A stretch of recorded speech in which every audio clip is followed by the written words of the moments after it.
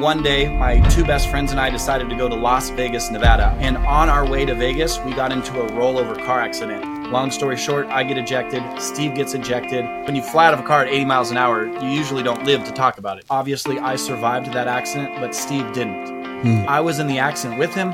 I got ejected with him. I was lying on the pavement next to him. I got flown in the helicopter with him. And I was in the operating room right next to him, and they were able to save my life, and they weren't able to save his. 2 months later, I had just gotten out of my wheelchair on the crutches, and Matt wanted to celebrate that by riding dirt bikes. And I see him climb up a hill. I start climbing the hill behind him, and when I get to the top of the hill, there is no top, it's just a huge hole. And as I was falling into that hole, I was able to reach out and grab a bush by one arm, looking straight down into this dark pit. 3 to 4 minutes later, I realized, oh my gosh, he has to be in this hole. I call 911. The police chaplain says I need to speak to the family. Now, the reason that it's taken so long is because this is the deepest mine shaft I've ever seen. It's 780 feet deep. Matt fell all the way to the bottom and didn't survive. 66 days earlier, Steve, Matt, and I were in a car accident together that only Matt and I survived. Now Matt and I fell into a mine shaft together that only I survived. So in 66 days, I lost the two most important people to me in my life other than my family in accidents that I was in.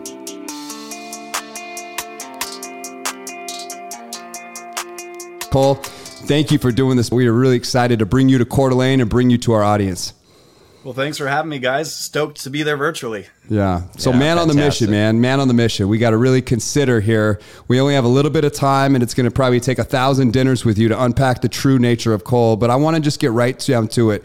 At the end of the day, I know you, and I know you're on an incredible mission, right? But before we get there, and before we extract all the gold, I think it's important to just get right down fucking to it.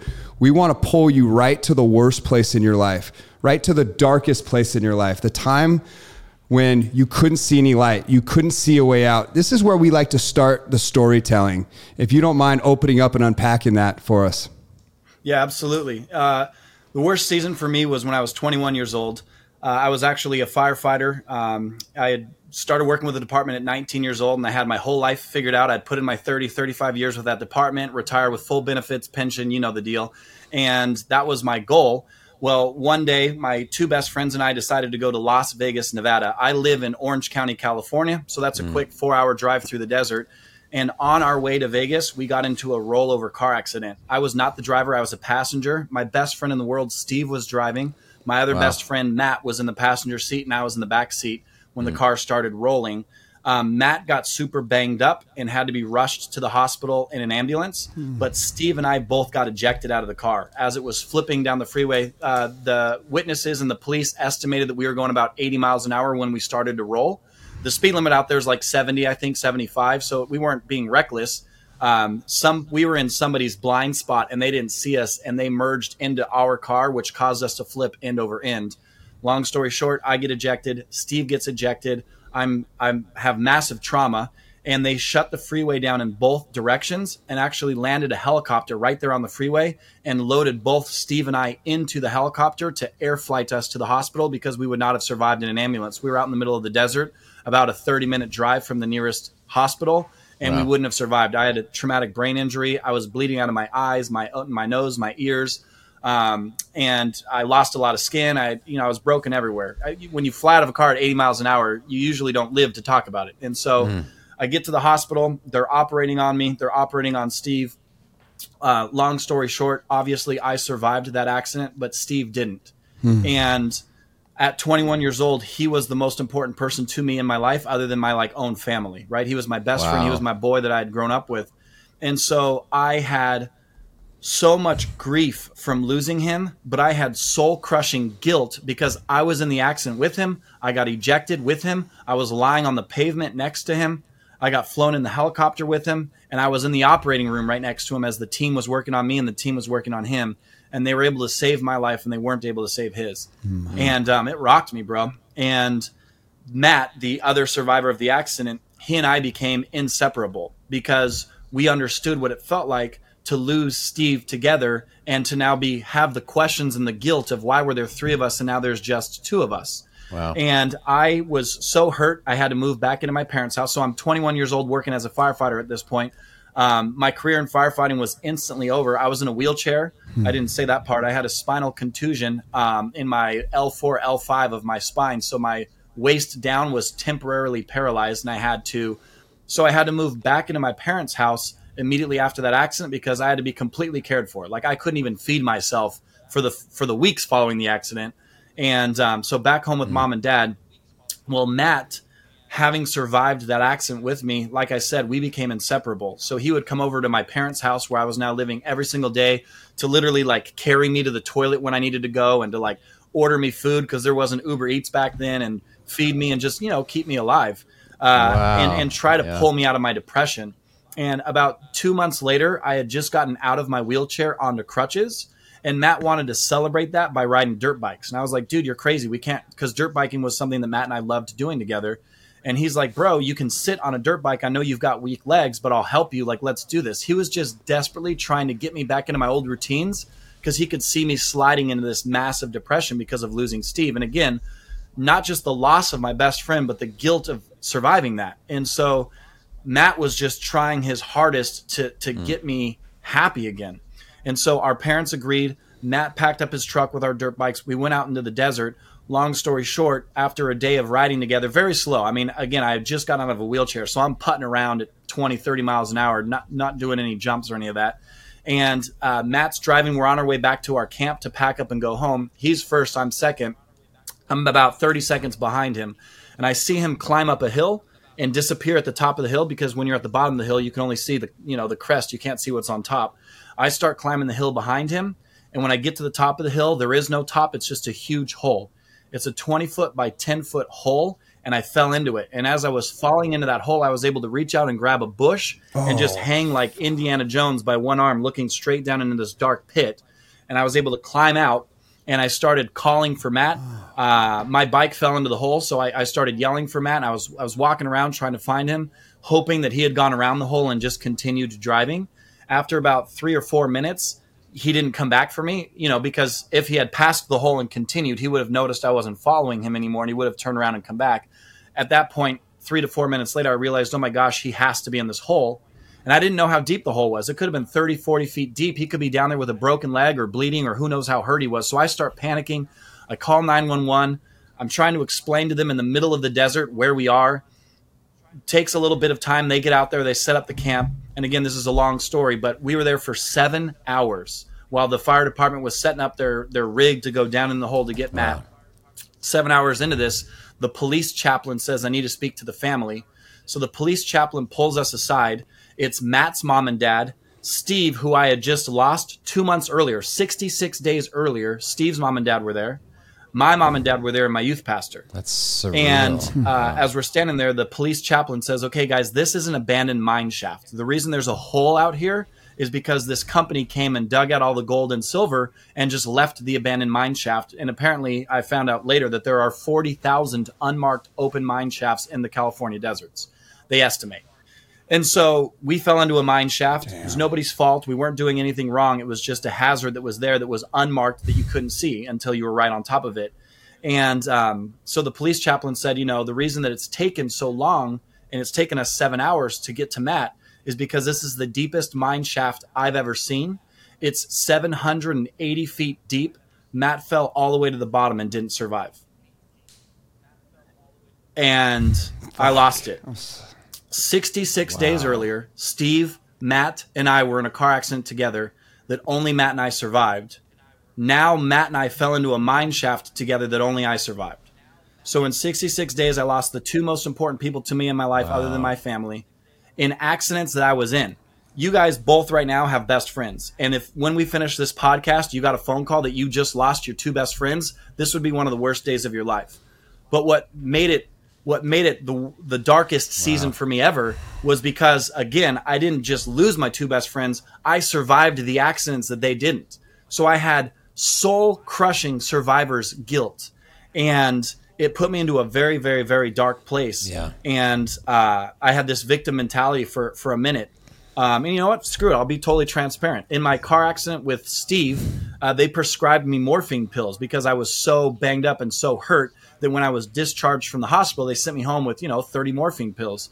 And I only had to take maybe a week or two's worth of medicine because the pain eventually subsided. And I just had this bottle of morphine that was in my medicine cabinet in my bathroom at my parents' house.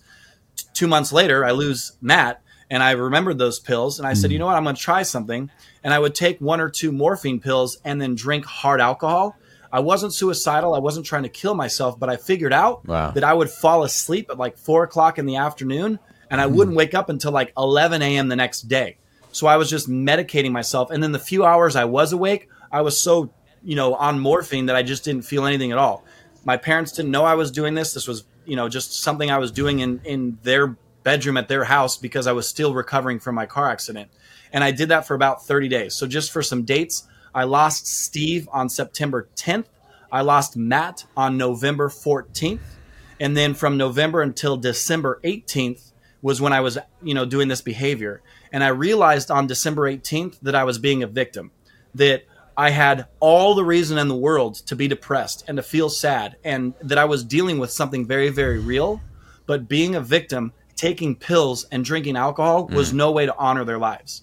And I haven't told this story in a minute. It gets me a little emotional, but in that moment, I looked up at heaven and I started talking to Steve and Matt, and I said, I will not let your lives have meant nothing. I will not let your story end here, and I will not let you be forgotten. I'm going to do more in my life, and I'm going to push myself farther than I ever thought possible to honor you, so that when I'm face to face with my creator and I'm face to face with Steve and Matt again, because I believe I will see them in heaven, I want to be able to point back down on my life and say, you guys only got 21 years. For whatever reason, I was given more time, but with the extra time I had that you didn't, look at what I did with it. And that's where my mission began, was I promised Steve and Matt that I would live a life big enough for the 3 of us because they were only given their 21 years. And so I poured the rest of my morphine down the toilet and flushed it. I stopped drinking alcohol and was sober for like the next 2 or 3 years, didn't take a sip of alcohol, and I'm still not a big drinker to this day, and changed my entire life around, found my mission, found my God-given calling, and have been pursuing it ever since. But that season, it was 2004. In the fall of 2004 through much of 2005, I was just, again, in this ugly place of soul-crushing guilt and grief of losing my 2 best friends in accidents that I was in. Wow. One of the most powerful, profound stories I've ever heard. Number one, my heart just breaks for you, brother. What an inspiration you are to have. Not a lot of people can go to these types of places. Just first of all, it's just rare that someone has that kind of tragedy. There's so many people that play the victim card, and you touched on it, even though you did. Which I mean, of course you are. That's some of the most tragic, painful things that I could ever imagine. Really connecting the dots here in that moment of just pure. You trying to put yourself in his shoes? Yeah, I have something I want to ask you on that. In my previous career as a therapist, I'm so touched by your story because sometimes people will wallow in grief for years thinking it's the loving thing to do. And the pivotal thing that gets them out of it is to recognize that if they really loved their lost loved one, they would dignify their life by fulfilling their own potential, like by making their life the most beautiful thing out of love for them. And that takes months and years of inner work. Right. And I'm really intrigued as a young man how you located that insight. Was that would you say that's like grace, or how did that come to you? There is no shortage of God's grace in my life and blessings, that's for sure. I always say that I've lost more than most, but I've been given more than most. And to your question, I realized that I was on a path of only 2 outcomes. So why it took me 30 days. And by the way, I should clarify, on December 18th, that's where I made a decision and that's where I made a choice. But the pain and the grief didn't end there.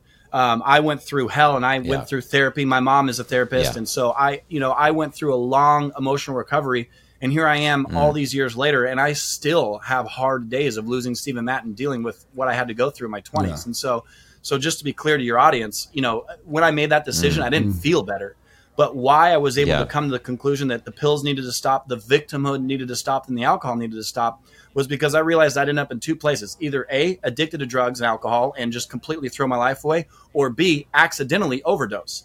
Because my body apparently has very high tolerance for things like morphine or whatever.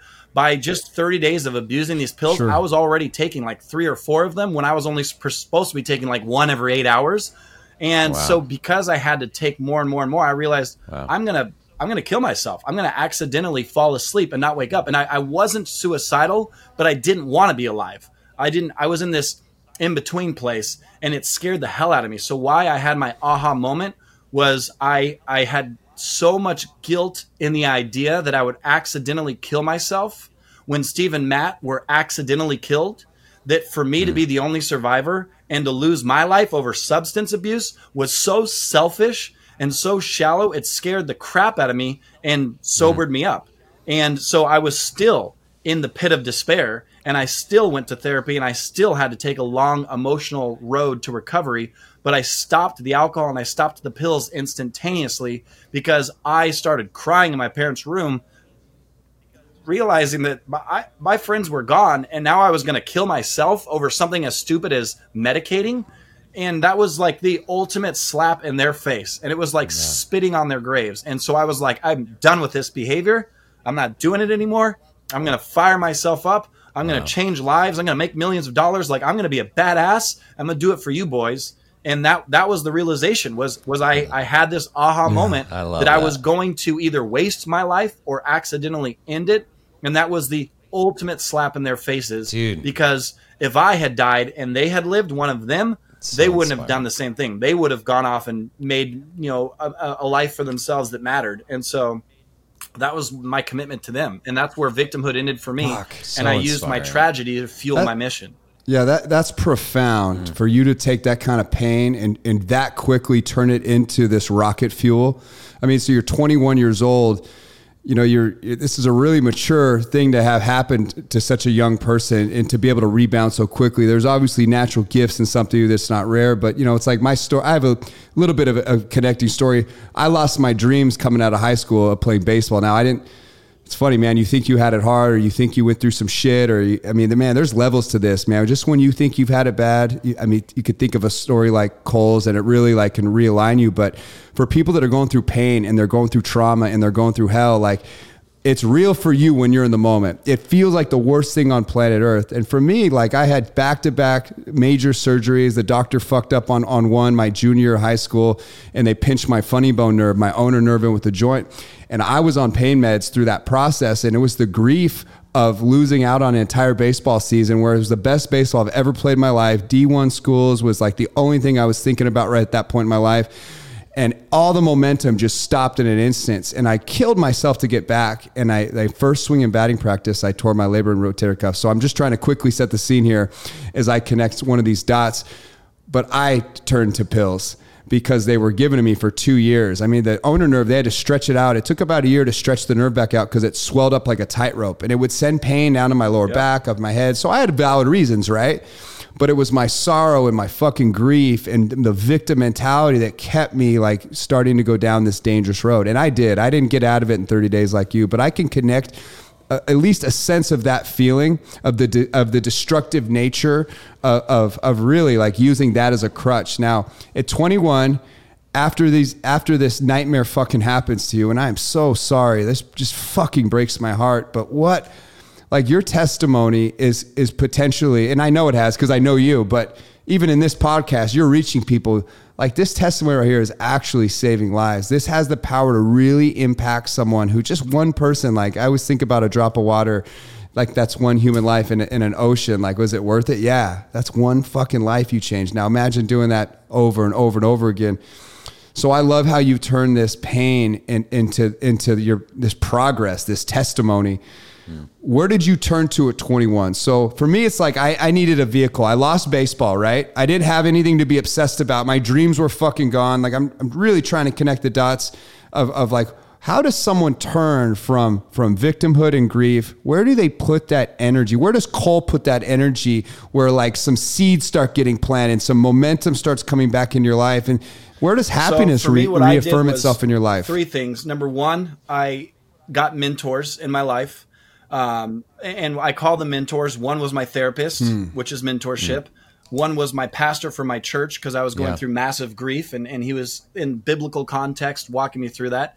And some were business mentors. I'll get to that in a second. Little context to answer your question. I couldn't go back to firefighting for about a year. It took me a year to physically recover. And then praise God, I did have a 100% recovery. I was able to go back to firefighting if I had chosen to. But in that year of recovery, I started my first business. It was investing in real estate, flipping houses. I immediately after that accident realized that I didn't want to go back to college and get like a degree or something. I didn't want to go do corporate America. I didn't know how well I would heal physically, so we didn't know if firefighting would ever be an option. And again, I did heal, but at the time we didn't know. And so I needed to figure out how to make money all by myself. And so I started evaluating where money is, and I learned pretty quickly that real estate is a very common denominator amongst the wealthy. They either make their money in real estate or they stick it in real estate if they're making it somewhere else. It was like no matter who I talked to that appeared or was successful, real estate was like the only thing that they all did. So I leaned into that heavily. And now to answer your question, how I recovered and where I put all that energy was building my first business, which was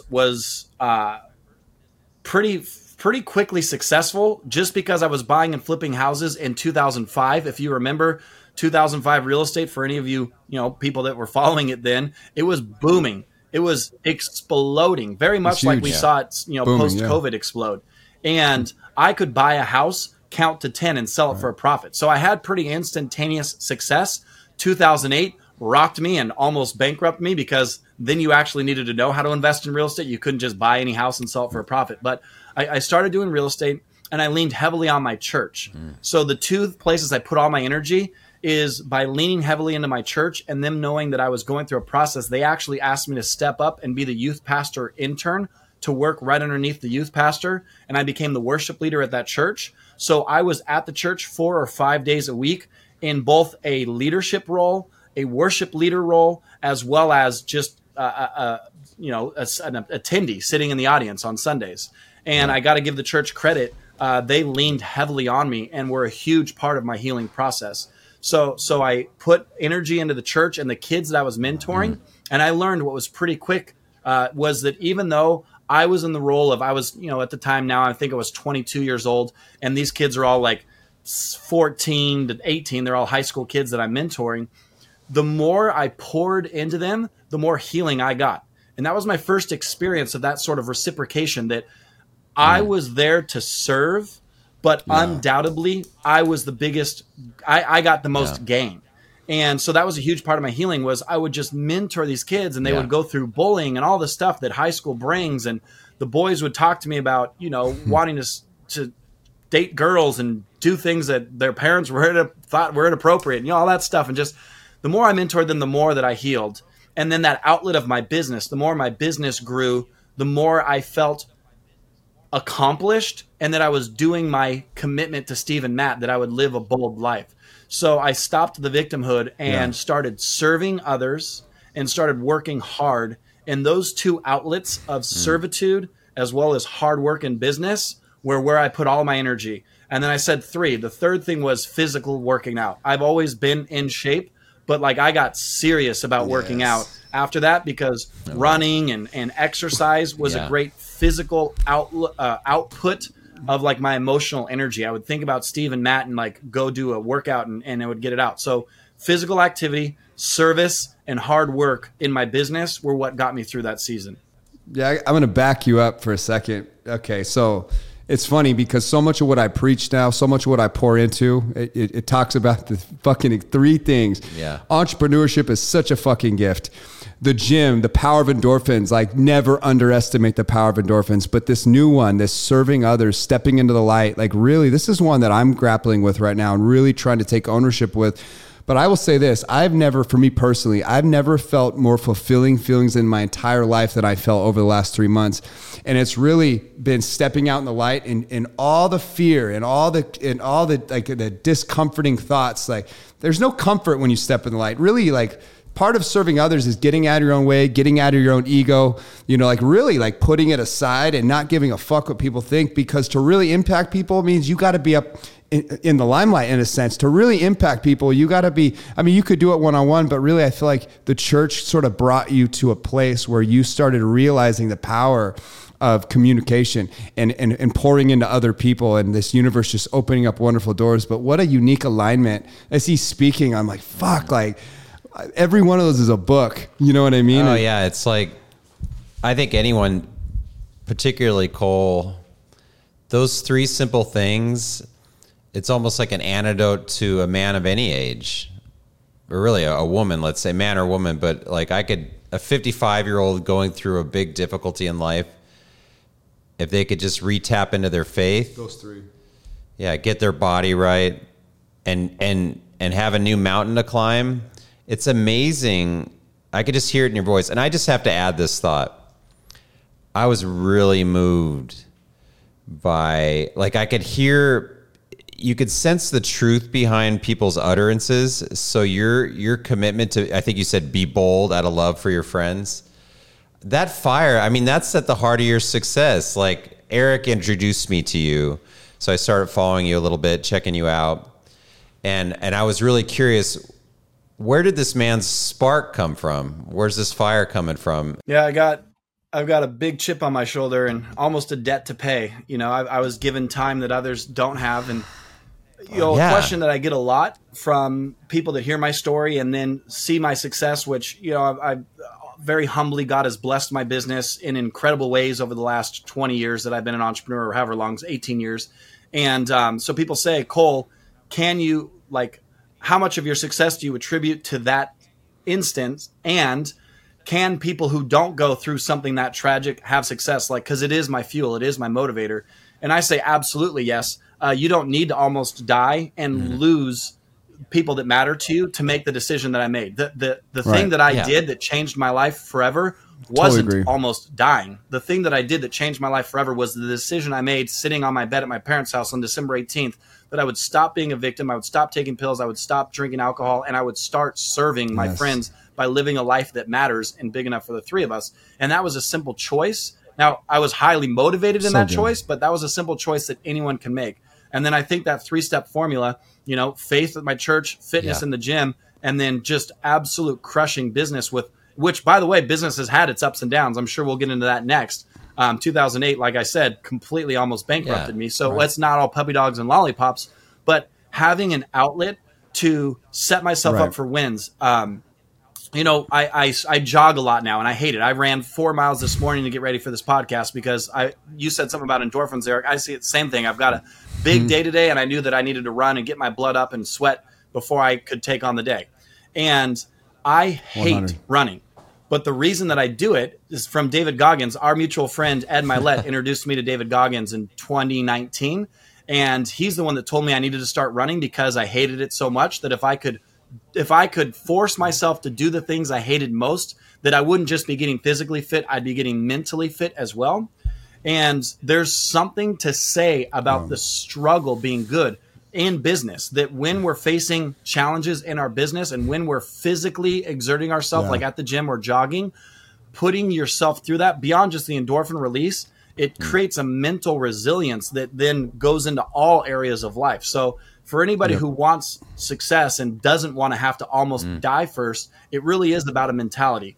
All those accidents did was got me thinking right and doing what I needed to do. And anybody can choose to start thinking right, prioritize your health, prioritize your business, prioritize your relationships, and to make them your driving factor in your success. Yeah, scar tissue is powerful. You talked about chips on your shoulder. Those can be powerful. The biggest thing that anyone can do is listening is to find like the dark shit in their life and to turn that into fuel, like really leverage the fuck out of it. So many people though, the second you take extreme ownership, like they see a transformative like nature in their life. Everything starts to change. Universe talks to you differently. People talk to you differently. Like naturally, when you take extreme ownership, people are going to disappear out of your lives that are not good for you. Like you just had that extreme ownership position in life is fucking powerful. And that scar tissue, like you're really nothing without scar tissue. Like the best people, have you ever noticed this? The best people can always go to these places where they're talking about like the journey from hell to the light.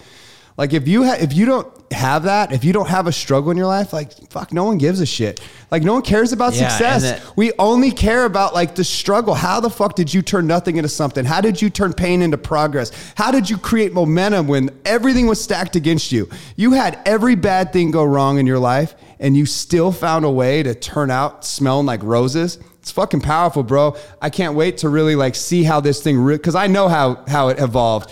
I mean, you're a big motherfucker now. Like this is undeniable. Like your gift to the world you are a gift to the world. This is fucking awesome. I'm so stoked to be having this conversation with you. You speak truth. You like pour it out into the universe, and like the winds that are coming in your life are there, but like take me to 08. Let's go. Let's talk about the down in business, because so everyone thinks it's this ride like this who's never been on it. It's not.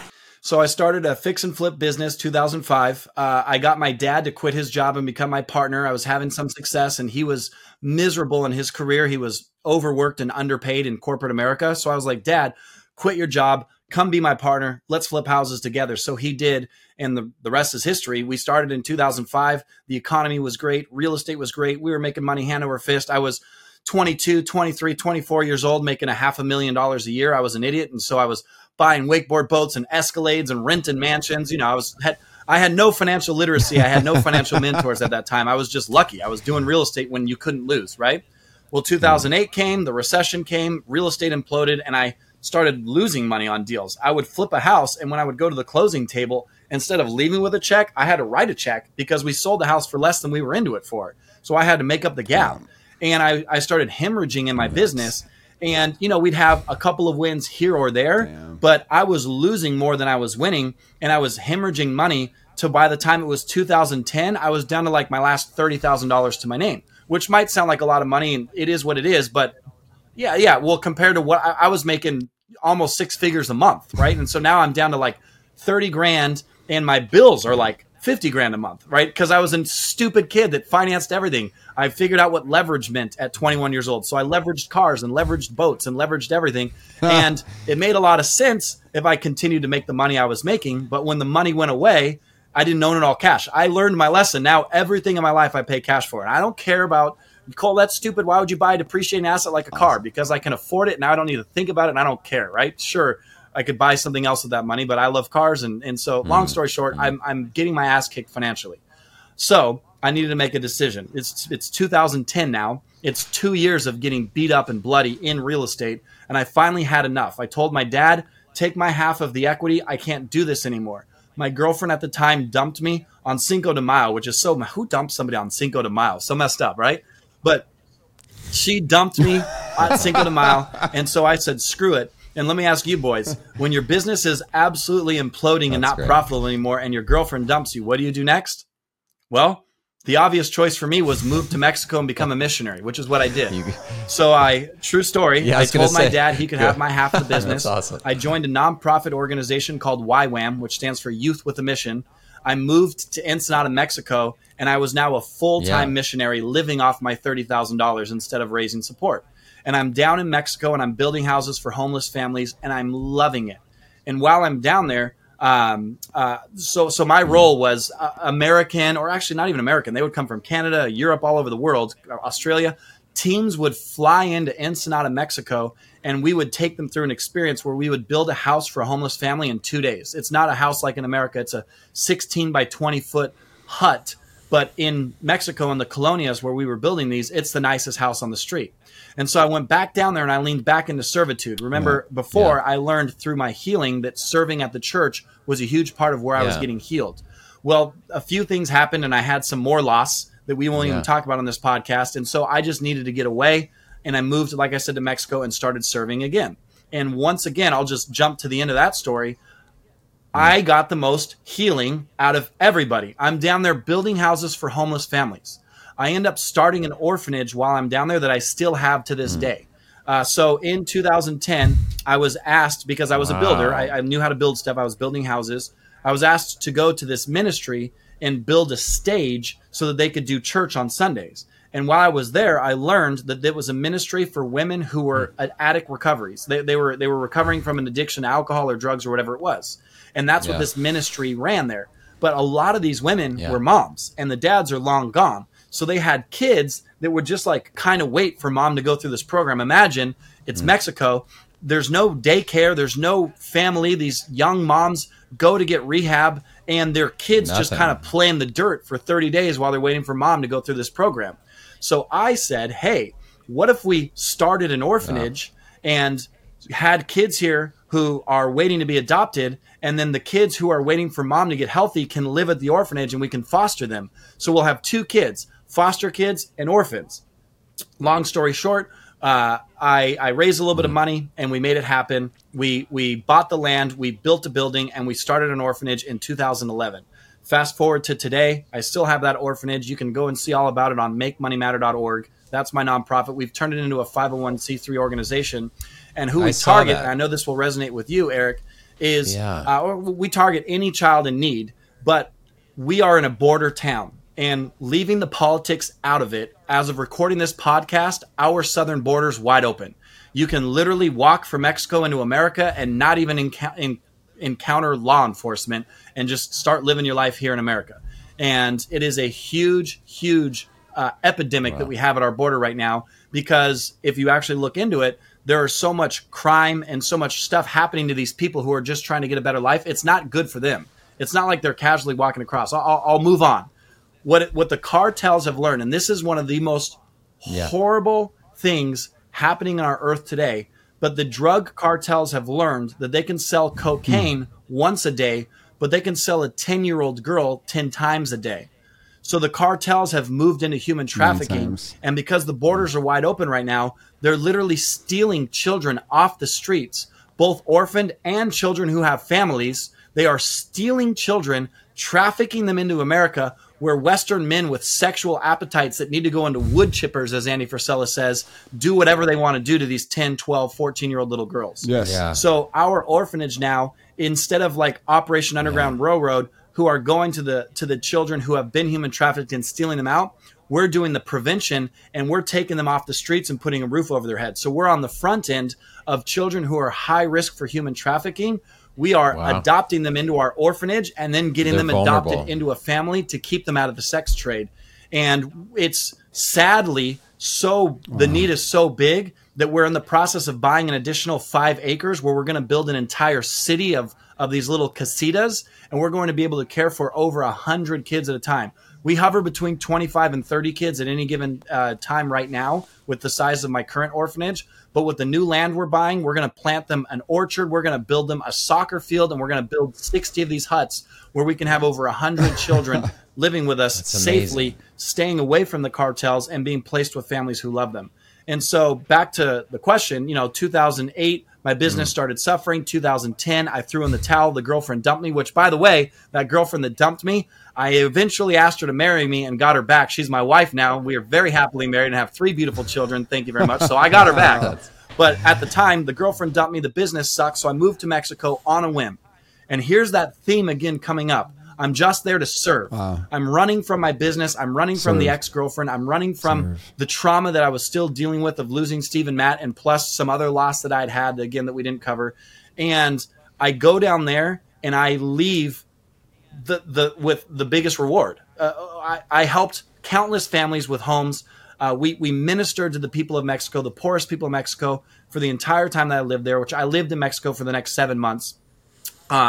And it just, again, it completely changed my life. And I still, like I said, have that orphanage today. And it's one of the ways, it's part of my mission that I give back. And so outside of the business, my philanthropic endeavors is all around protecting and avoiding little kids being sucked into the sex trade.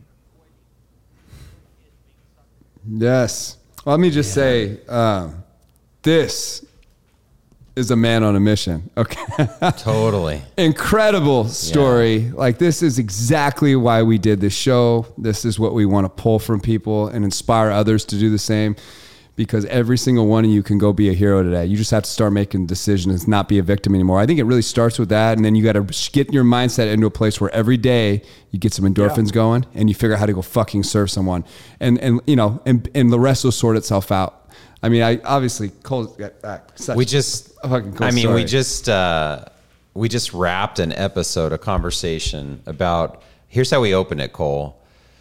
There was a reel we saw about a child predator, and what does he do to target a kid? He gauges whether the father is a threat or not. And it could be a present father, but he's distracted, he's depraved. Yeah, that's what a rapist said that he looks for, is the characteristics of his victims. It really wasn't the child that he was interested in. What helped that person make their decision was there a father present?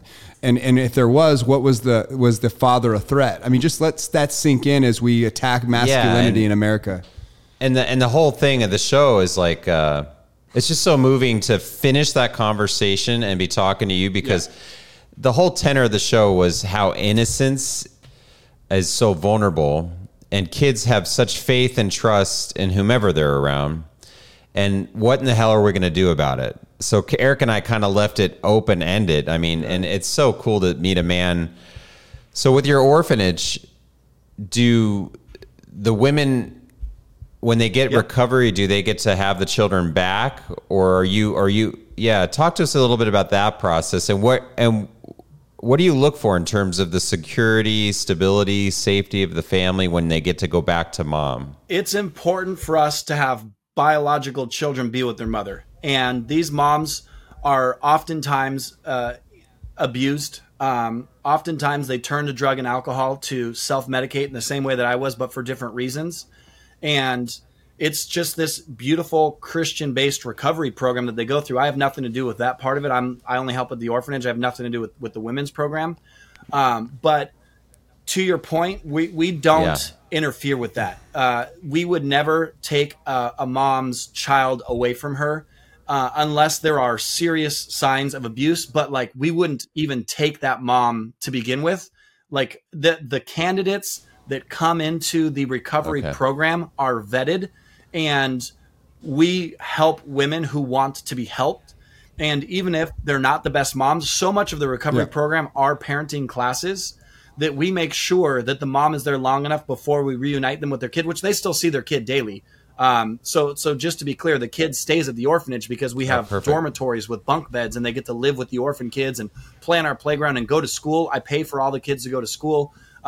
Because there is no public school system down in Mexico. It's all private because they can't afford. There is no public system. So we pay for that, and all their little uniforms and all of that stuff. But so back to your question, the moms are reunited with their kids when they've successfully completed the program, and then they go back to live productive lives. They're taught not just about God and healing, but they're taught skills in this program too. We teach them English as best we can, because in Mexico, if you speak English, your career opportunities are like 10x, especially in border towns to America, where all of these Americans speak English, and so they can get jobs at hotels or restaurants that they otherwise couldn't if they only spoke Spanish. So we pour so much into these moms that the kids are better off with their mom. And then the other kids that are the adopted kids, what's really sad, and I can understand where adopting parents come from, but I don't want to say all the time, but the majority of the time, parents that want to adopt want very young children, because they want kids are like the day they're born or like under 2, because they want that to be their child. And I can understand that. It's harder for people to get adopted children that are like 8 or older. And those are the rarest adoptions. But those are the most common kids that are being targeted for human trafficking, because those little girls' bodies have developed to a place where these disgusting men can molest them or do whatever it is that they want to do to them. So it's not a catch-22. It's a double-edged sword where we're specifically looking for kids that are harder to adopt, because those are the ones that are the greatest at risk for being sold and so into slavery. And so they're the most vulnerable. I don't interfere with the process. I trust the process. My role for that orphanage is to make sure that nobody goes hungry and that it always has its funding. But to your point, there have been some real challenges over the 10 years I've had this orphanage now, of or I guess 11 years now, that there are certain moms that come into the program where we have to ask ourselves, is this kid best off being with this mom? But we're not social services. Like, we have no authority to be separating families. So we just do our best to equip these moms to be the best moms they possibly can be. Yeah, I would say, man on a mission, as you speak and you laying out all this infrastructure of your life, one of the things I admire about you, and I know about you already, but it's really in line with this, is your ability to speak truth, regardless of what consequences may exist. We sort of touched on this for a hot second, but I want to just really expand on the importance. There's so many people out there that are not saying anything. They're turning their cheek and they're looking the other way. And this stuff's happening in front of us everywhere. And it's amazing how bold it's become, especially in the last 5 years. COVID did something unique to America. I don't know, really, it's hard to put a finger on it, but it sort of progressed so much faster. The compounding nature of how society's changed in the last 5 years is it's sad, but it's interesting. Like, how the fuck did this happen? And why are so many people not standing up and saying something? Because there should be a fucking roar in America right now. The lions should be coming up left and right and just ripping right now. We should be standing up and really fucking rising as a culture here in America that says no to this shit. Predators should be so afraid of fucking around with these children that they won't come out of their caves. But it just seems like, I don't know, man, maybe you can elaborate a little more on this, but it seems like pop culture and all these institutions and schools and higher learning, and I mean, Harvard and Stanford and Yale, it's like, what the fuck is going on? What is happening right now? Yeah, we're at a really interesting time in American history and world history. And I think what you were just saying a second ago, we should be roaring like lions. I think there's a lot of, how do I say this? There's a lot of really questionable things that have happened because of COVID. We can go from politics to the schools, all of the videos I've seen of parents fighting back the school closures and all this stuff. It's been crazy.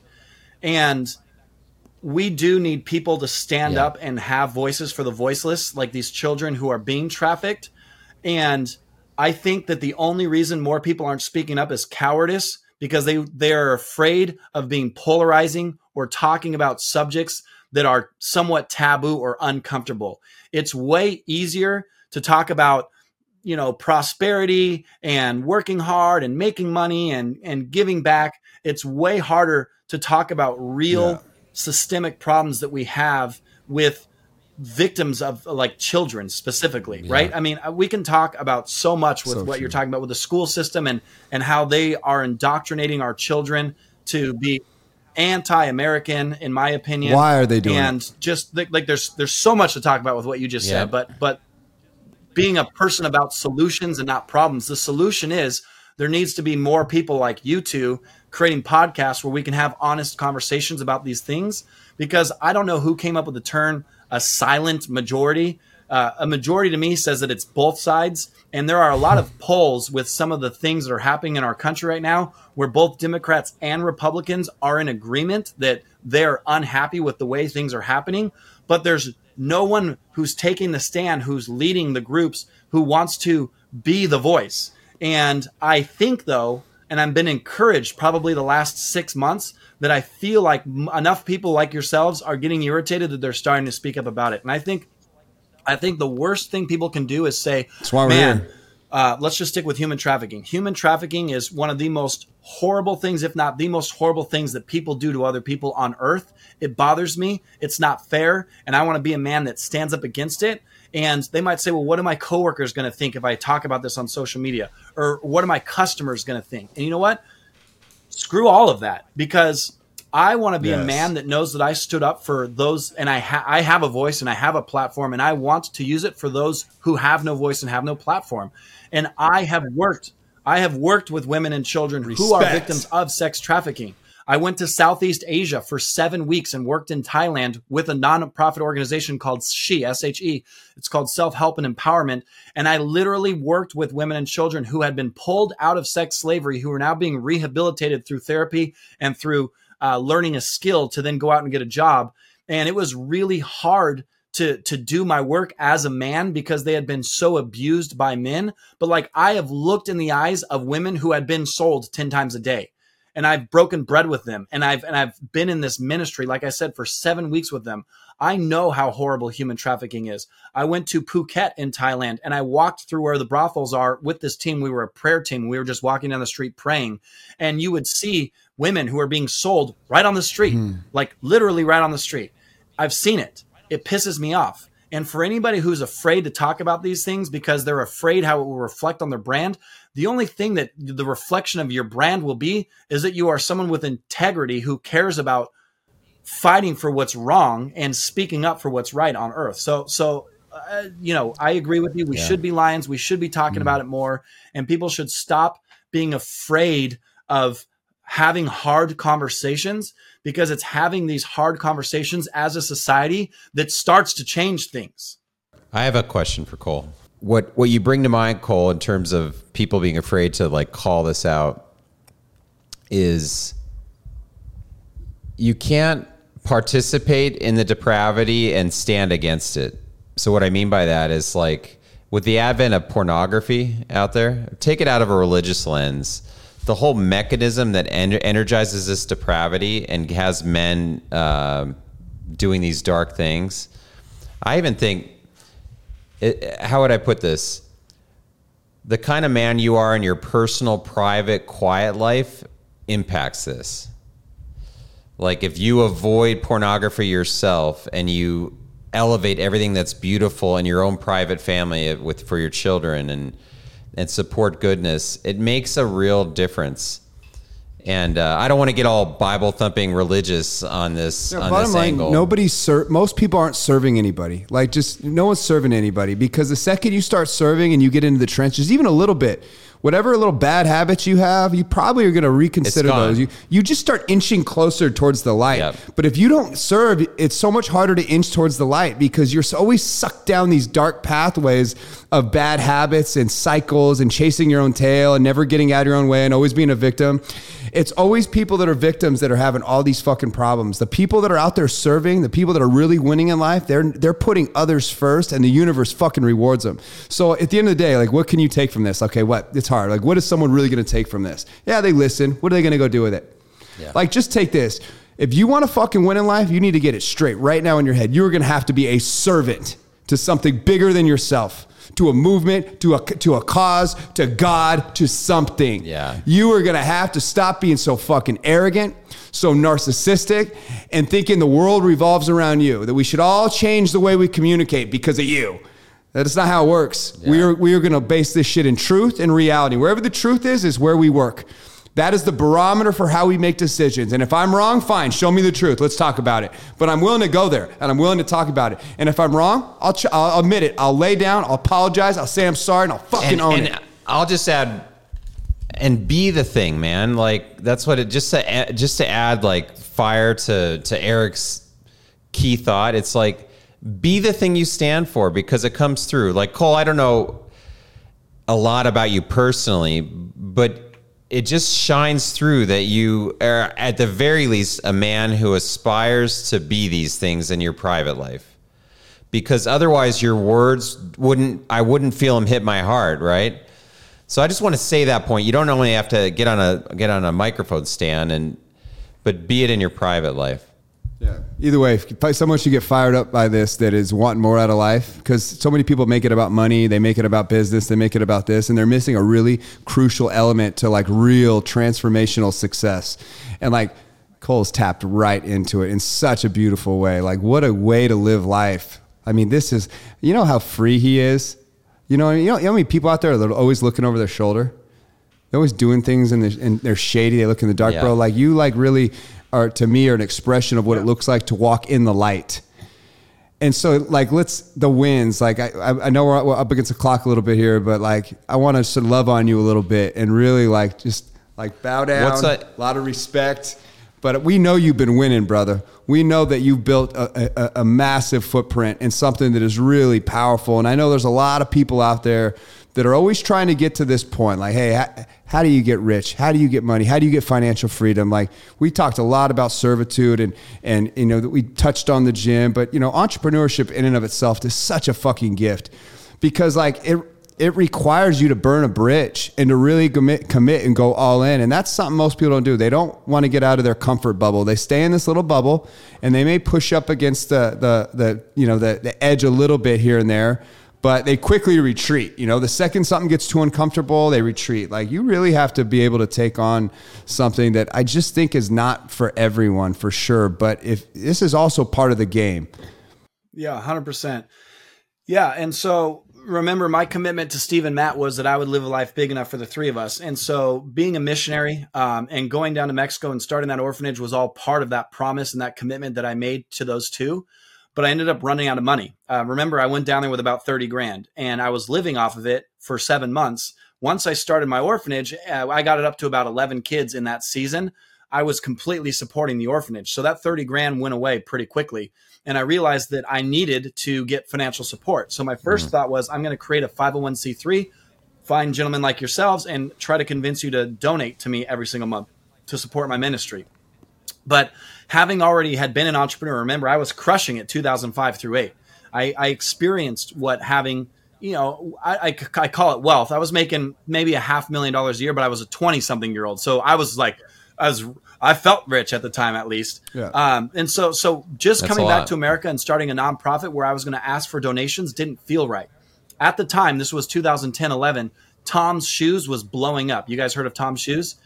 And they had this model for every pair of shoes they sold, they gave a pair away.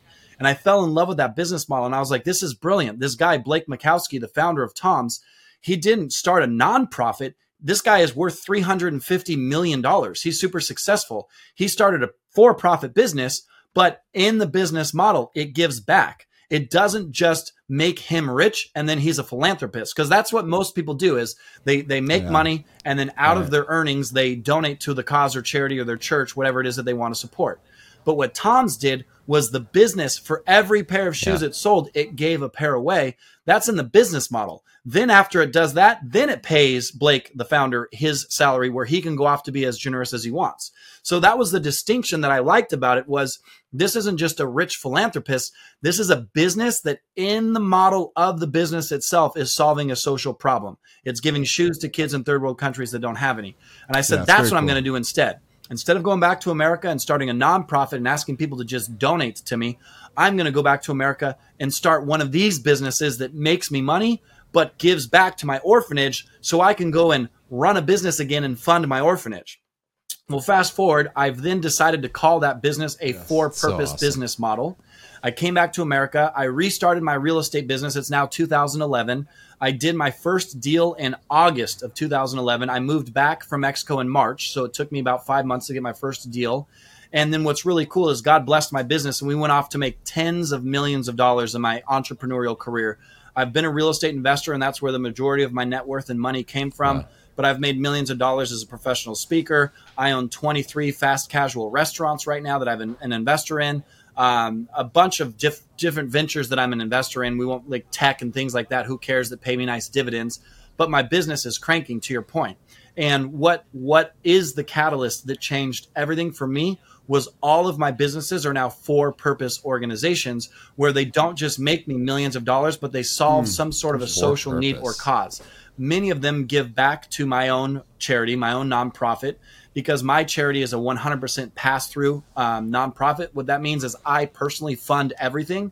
And for those that do donate to my charity, 100% goes to my kids because I'm not drawing a salary. We don't have an office. We don't have staff. We don't have overhead. And so a lot of my for-purpose businesses support my own children and the expansion. It's not cheap buying 5 acres down there and all the stuff that we're doing. And so, you know, for the listeners that wants to do one of two things, either A, fall back in love with your business, or B, start a business that will literally like fill your soul and not just your bank account. I encourage people to try the for-purpose business model. And it's as easy as 3 steps. Number 1, figure out what it is that you're passionate about, that you want to make a difference in the world. For me, it's children, it's human trafficking, or the ending of human trafficking, I should say. And the elderly. I've got a soft spot for the elderly too. There are other problems on earth, like animals and the pollution and all that stuff. As much as it bothers me, it's not what I want to live my life fighting for. I want to fight for kids. And so first step is find the thing that you're passionate about. Number 2 is find an organization that you have vetted and trust that is fighting for that cause. And then number 3 is evaluate your own business model and your own economic model and figure out how you can modify your price points to be able to give something towards that. It doesn't have to be huge. Bedros Keuilian, who's a friend of mine and who should definitely be on this podcast if he hasn't already been. He's a man on a mission for sure. When he heard this, he and I spent a day together. He gave me a Bedros VIP day, and I ended up teaching him how to go for purpose. He had a subscription thing that was $47 a month. He did was change it to $50 a month. He only added $3 so that his consumers of that product hardly felt it, but there's enough of them, and that $3 has been multiplied enough times that he's given over 7 figures to Cedars-Sinai Hospital, I believe is the hospital that he believes in, where he's donating to. So to go for purpose doesn't mean that you take your existing business and just start writing checks, because you might not be in the financial position in your business to right now today afford to do so. It's a matter of getting creative. What Tom's did to be able to afford that pair of shoes that they gave away is they baked the cost of that second pair of shoes into the original pair. So Tom's knew their metrics, and they knew what they needed to make on each pair of shoes. They knew what their cost was for the shoes that they gave away. So they just added that on the top. So to become a for-purpose business doesn't mean that you're going broke and working for nothing. There are actual statistical facts that show that by coming for purpose, you actually gain larger market share because consumers migrate to your business because they want to be a part of this philanthropic consumerism.